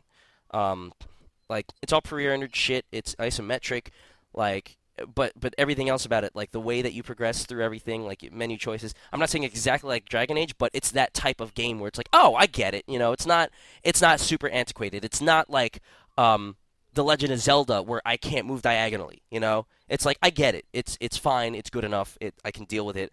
Now let's get into the story. Now let's get into the character building. Yeah. But yeah, and again, it's to go back to his his thoughts here. It's like, yeah, like, let's see, his last sentence is, the reason that all of this was possible is because the designers didn't have to animate complex, expensive voice-acted cutscenes for every single choice you made. A lot of it was just text. Also, each area of the game wasn't expensive to design, so devs can make up parts of the world that you may have never seen if you ignore this or that particular side mission. So, like, totally agreed with that. I have a good anecdote. And I think that's a total shame that it's gotten that way. And Pete, I did hear you, so don't worry, I won't forget about you. But I wish that the market did have more space for more indie developers to go, hey, I'm going to make this old school interactive type game. Not old school in mechanics, but old school in the fact that we're going to take it back to the Baldur's Gate 2 days. We're going to make a game where your choices really matter.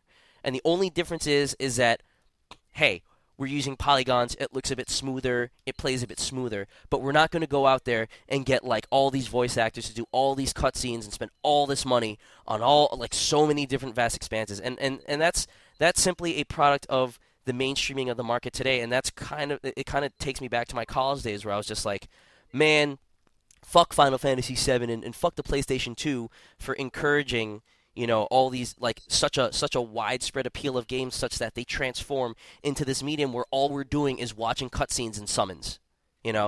Back to my fanboy days of, like, F all these new developers and F all these, cinematics. Like, I really, really hated that when I was in college. I hated that so much. And this is the reason why. And, like, now that I kind of don't have that much time in my life anymore to play games, I'm a little more okay with it, but it still makes me sad. It still makes me sad that, like, although I love Mass Effect, like, it's kind of the furthest that we can get within the mainstream market. Which, to be fair, this type of game meaning something like Planescape, was never really that mainstream to begin with. But making the mainstream kind of market share even bigger kind of squashes the room that everyone else has to be like, hey, look, I made this awesome game that plays like Baldur's Gate. I don't give a shit. Does it have guns? Does it have no Russian? No? Then I don't care. Is it a Vietnam game where I get to shoot people? No? Then I don't care. Is it Madden? No? Then I don't care. And that type of thing, I'm totally on board with him on that. Like, I don't know if that's what you were saying, Doc Brown, if that you were going that far. I'm going that far because I really, really hated it back in the day. You should have seen me on the Al. You remember this? You should have seen what a terrible fanboy I was on forum posts. I was like livid at all this bullshit that was coming down the pipeline. I was like, I hate it all. But Pete, okay. Well, regarding like Mass Effect and budgetary concerns and like the whole. Yeah, like things like that. Like if there wasn't so much budget concerns, maybe they'd be able to open up story more. Like it reminds me, Mass Effect is a good example in comparison with these older games. There was a specific game on the Mac called Escape Velocity. There are PC style games like this. I think like Sword of the Stars, Master of Orion are sort of similar. It's a space like exploration game. I think the ones on the PC are more strategy based, whereas on the Mac game I'm talking about, it literally was sort of like an evolution of the adventure genre mixed with a little bit of like real-time space combat. So like this game, you would basically start out as a like derelict shipping vessel, and like you launch from whatever homeworld or whatever, and you're just free to go anywhere in the galaxy that you want. You visit other planets, you trade with them, maybe take quests from them to visit, maybe diplomatic quests to go visit another planet and speak to somebody. And along the way, you could run into like other fleets of ships, maybe space pirates or something that would like attack you and things like that. And it was kind of I don't know if it was scripted or if like stuff like was randomized in the game. I don't really remember, but it really was sort of like I said, an evolution of the adventure genre. And with that, it was really simple graphics, and everything was like introduced presented almost in a text way. Like whenever you landed on a planet, it was just kind of a static screen with text describing it, and if you talk to people, it was just like a text box. It's kind of like Mass Effect. So, yeah, at least for the planetary exploration part of Mass Effect, yes. So yeah, but there was so many things, and like literally, you could pretty much go to like any planet. There was this huge galaxy to explore, and they were able to open up and have different you could just take different branches like based on what way you want to take your character. You can make them, a good guy or a bad guy. You could become a space pirate yourself if you wanted, or you could become a I don't know, galactic fighter or whatever the fuck you wanted to be. Just like a wealthy trader or whatever. There were these options you could do for your character, and there was stuff in the universe you could not see in one playthrough depending on what you wanted to do with your character. And so that did a lot of storytelling, and with all these branching possible paths. Kind of sounds like what Doc Brown's talking about, with minimal regards for budgetary concerns. Then you get something like Mass Effect, and this is something I remember, and I think it's a good point, is that when Mass Effect, before the first game even came out, when they were first talking about Mass Effect, the BioWare guys, who are renowned storytellers, especially for Knights of the Old Republic, and obviously they're older games, but that's what Knights of the Old Republic was really, I feel like, what pushed them into the mainstream. And they were talking about their galaxy in Mass Effect. They wanted you to be able to go to every planet. They were supposed, as far as I remember, there was talk of them having, something, you being able to land on every planet. Maybe there not being something to do there or something necessarily related to the main storyline, but I'm almost 99% sure that they said that you could go to every planet, and then that was cut, obviously at some point in development, because I'm assuming because of budgetary concerns. They had to do all these, all this modeling, all this stuff for the planet, which didn't turn out, the planets didn't turn out all that great. But yeah, I guess maybe not only budgetary concerns, but for story concerns, they probably wanted to keep characters somewhat on that main path and not let them go too far off, the beaten path, so to speak. Yeah, I feel like that those are a good comparison for what he's talking about. Once budgetary concerns come into play, you do have to cut out a lot of the excess stuff that maybe the developers do want in a game, and sacrifice open worldness and possible story extensions just because, yeah, maybe they can't afford to render, model, voice, all that shit. Man, you just reminded me of something that I want to say. Keep going. I'm going to write this down. That's really, do you guys remember that? Do you feel that I'm wrong or misremembering that about Mass Effect? Do either of you guys recall that being talked about? I really don't, unfortunately. No, I didn't even know about Mass Effect until Austin said something about it, and et cetera, et cetera, et cetera. So you just reminded me of the way you're talking about that somehow of, I think one of the tweets that I responded with was, the medium is still maturing.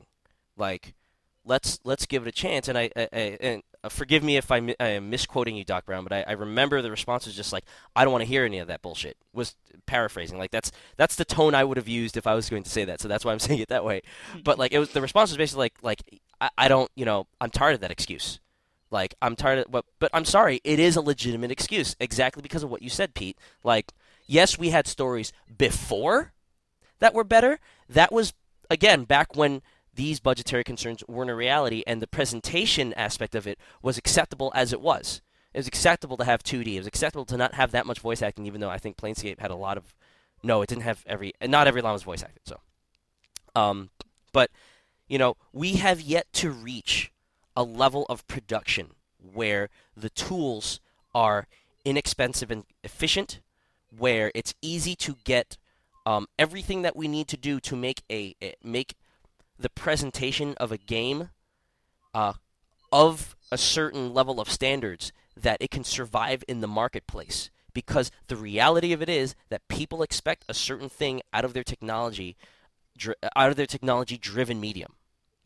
They expect a certain level of polish. They expect something, and maybe that's wrong of us to expect this. maybe it's not. But the cold, harsh reality of it is that in every entertainment medium, as the technology has gotten better, we've expected more and more and more. So either you stop making stuff better, which is also stupid to me, or you adapt to it and you figure out a way to eventually make everything such that, worrying about a graphics engine is no longer an issue.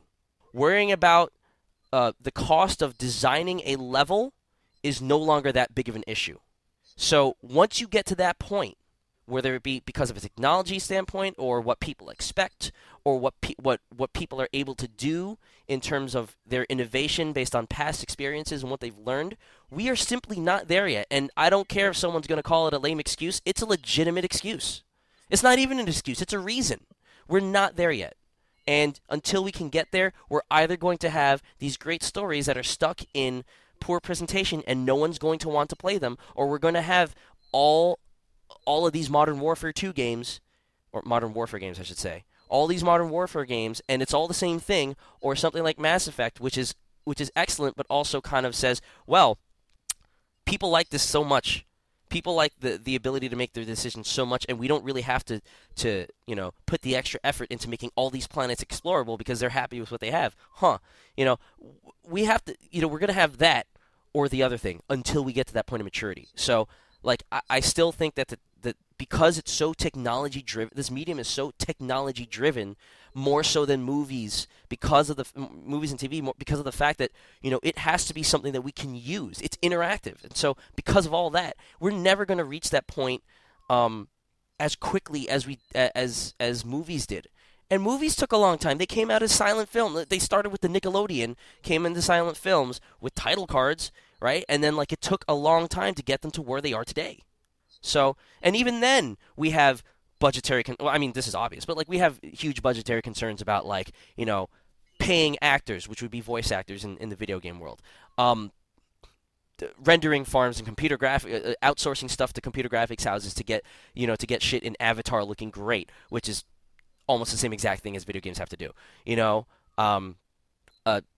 Paying the editors, paying all the staff who's responsible for making a movie happen, from all those people that you see in the credits, what the fuck is a dolly grip? That guy gets paid, The film that's used, I guess film's not that much of a problem if you shoot in digital, but you get what I'm saying. All the costs that go into that, we still haven't gotten to a point where just the biggest thing that we can worry about now is creating the environment and creating the story.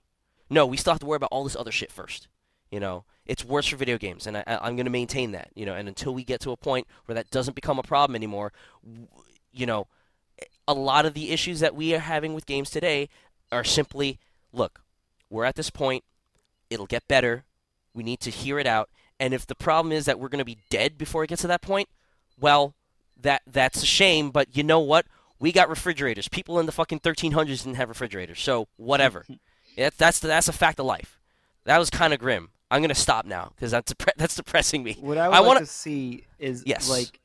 I would like to see team ups of sorts. Get a team like Quantic Dream writing a story for a Rockstar created world. Oh, collaboration.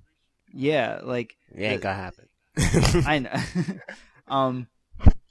I don't know, but I'm saying that'd probably be ideal because then you get your great story and your amazing worlds. But when you do have one team that excels at one but not so good at the other, you're going to keep getting the same kind of thing. Yep.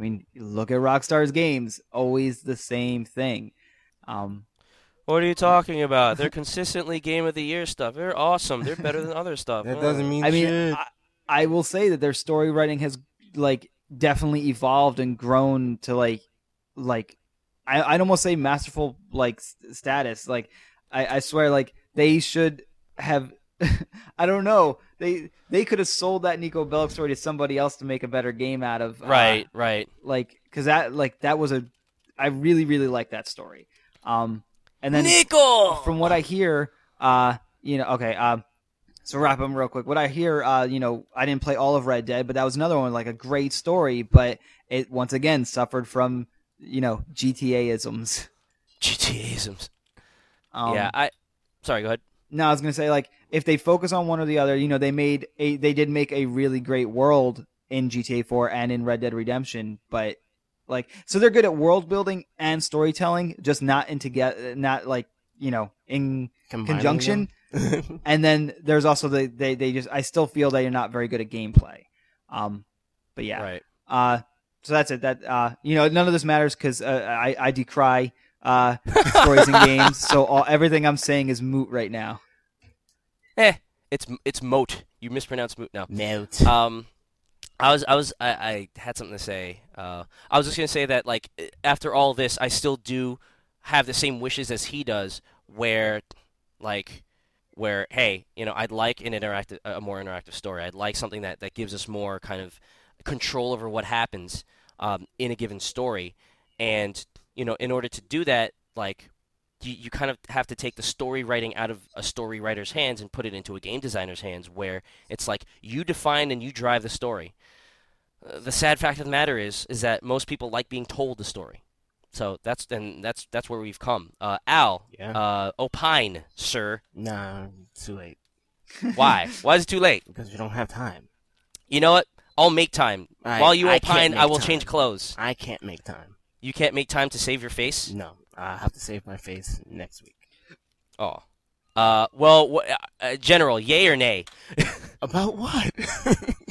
I don't know. Say something, motherfucker. Do you feel similarly to his thoughts, or are you kind of cool with the way things are? I feel similarly to his thoughts, and I have quite a bit to say, which cannot fit into a matter of -5 minutes. Negative. And I think that I'll have more to say once I play Planescape Torment. And Planescape Gotcha. Torment may make me go and search my house for Fallout and Fallout 2. And I kind of hope it doesn't, but it might. Yeah, we could totally continue this conversation next week because I did, or well, not next week, Not 'cause next it's week, packed, 2 but the weeks. week after, Mhm. because we didn't even talk about like Fallout, and there's like so many things we could use as examples, and like this is like a never-ending discussion. I'm sure Doc Brown will come on and be like, "No, you motherfuckers, you got it wrong again." And plus, there's the difference in the ability of the player to interact with a story to a point where the story ends based on their decisions, and the ability for a player to interact with the story, but the story still leads them to a specific destination. That, I think, is another big conversation point that is discussed in this email. Which do people want? Which do people prefer in terms of different types of game players? The hardcore, the casual, those who, I guess, hardcore and casual determine how much time you have to play a game. So I won't be redundant. But when it comes to, I want a 100-hour game where all of my decisions really matter, or I want a 40-hour game where things just depend on I say something here and this particular situation ends this way, but it doesn't really affect where I'm going to be in 40 hours. That thing kind of matters. Like, for me, I think I would prefer both ways, but for the time being, I kind of balk at a 100-hour game where your decisions mean everything, because I'm like, I don't really have 100 hours to sit there and decide what I want to do. That's why I would prefer playing something like Mass Effect, where, okay, yeah, I'm going to go through the game as Renegade, but I do know that Renegade just means it's going to affect the moment. Renegade! It's not going to determine that I'm going to end somewhere on some planet completely different than if I was to be Paragon, or if I was to do a mix. And I'm okay with that. Right. One last thing that I'd like to say is that, like, I feel like, a passionate game designer will want you to see all the fruits of his labor. Maybe sometimes that's not possible if they shove so many things in there into a giant story. Very true. And I sympathize with that. It's like, look, hey, you want us to see this, so even if this game is only about 9 hours long and doesn't give you super like branching off choices and stuff, you had this vision that you want me to see as an artist, and I respect that. And in that sense, I really don't have an issue with that. I just what I decry, Pete, is just like, hey, we're just going to tell you stories through cutscenes all the time, and that's all the way. It's the classic Sean Elliott versus Shane Bettenhausen argument of like, well, Half-Life 2 tells a better story than Metal Gear Solid 4, because all MGS4 was cutscenes and direction. Half-Life was you're in the moment. So you know what I mean? It's totally it's that type of argument. But getting along in the tooth, beating the horse to death that's already dead and losing its teeth. So We'll teeth revive it next official episode. Next time. Pepper Pode. Al, where do you live? xlm2k.blogspot.com, which I hope to update in the next couple of days, but I don't really have any news. Yay! Twitter.com/dredmage. That's pretty much it. Roccafuertemusica.com. Roccafuertemusica.com. Pete, where do you live? Twitter.com/RivenRYVN. Twitter.com/Briven. No, Rivet. Briven. Don't Briven. Don't go to RYV. Briven because that asshole doesn't tweet. I don't know who that is. I don't know if that's even a thing. That's my cousin, bitch. I was going to mention No, something. I don't know. Pete, did you hear about Microsoft reviving old Xbox games? Xbox Live IDs? What? Yes, they're reviving the dead. You may be able to get Riven on Xbox. Link me to a story about this shit right now. It's on the Xbox, the webpage? It's on the dashboard. I didn't see that. Oh my fucking god! I gotta go see what this shit's about. Well, basically, what they're doing is they're Twitter.com/Riven. taking old games that have been used that are expired, I think from Xbox. And Right. they're That have never been on 360, which is fine because my name has never been on 360. Yeah. Oh my god! If some want motherfucker to- out there steals my name, I will murder you. Hurry up. Get on that, son. Hurry. All right. I live at twitter.com/Mr. Chupon. MRCHUPON. Where else? Trygames.net. Sharkversusoctopus.com. And you should visit certain places such as gamingthemedia.com, drfishypants.com, austindlight.com, roccafuertemusica.com, even though he said it already. And I'm running out of breath. So for Al, Peace out, y'all. for Petty, Decry moot. Dick Cry Moot, I have been your host with the roast, Austin.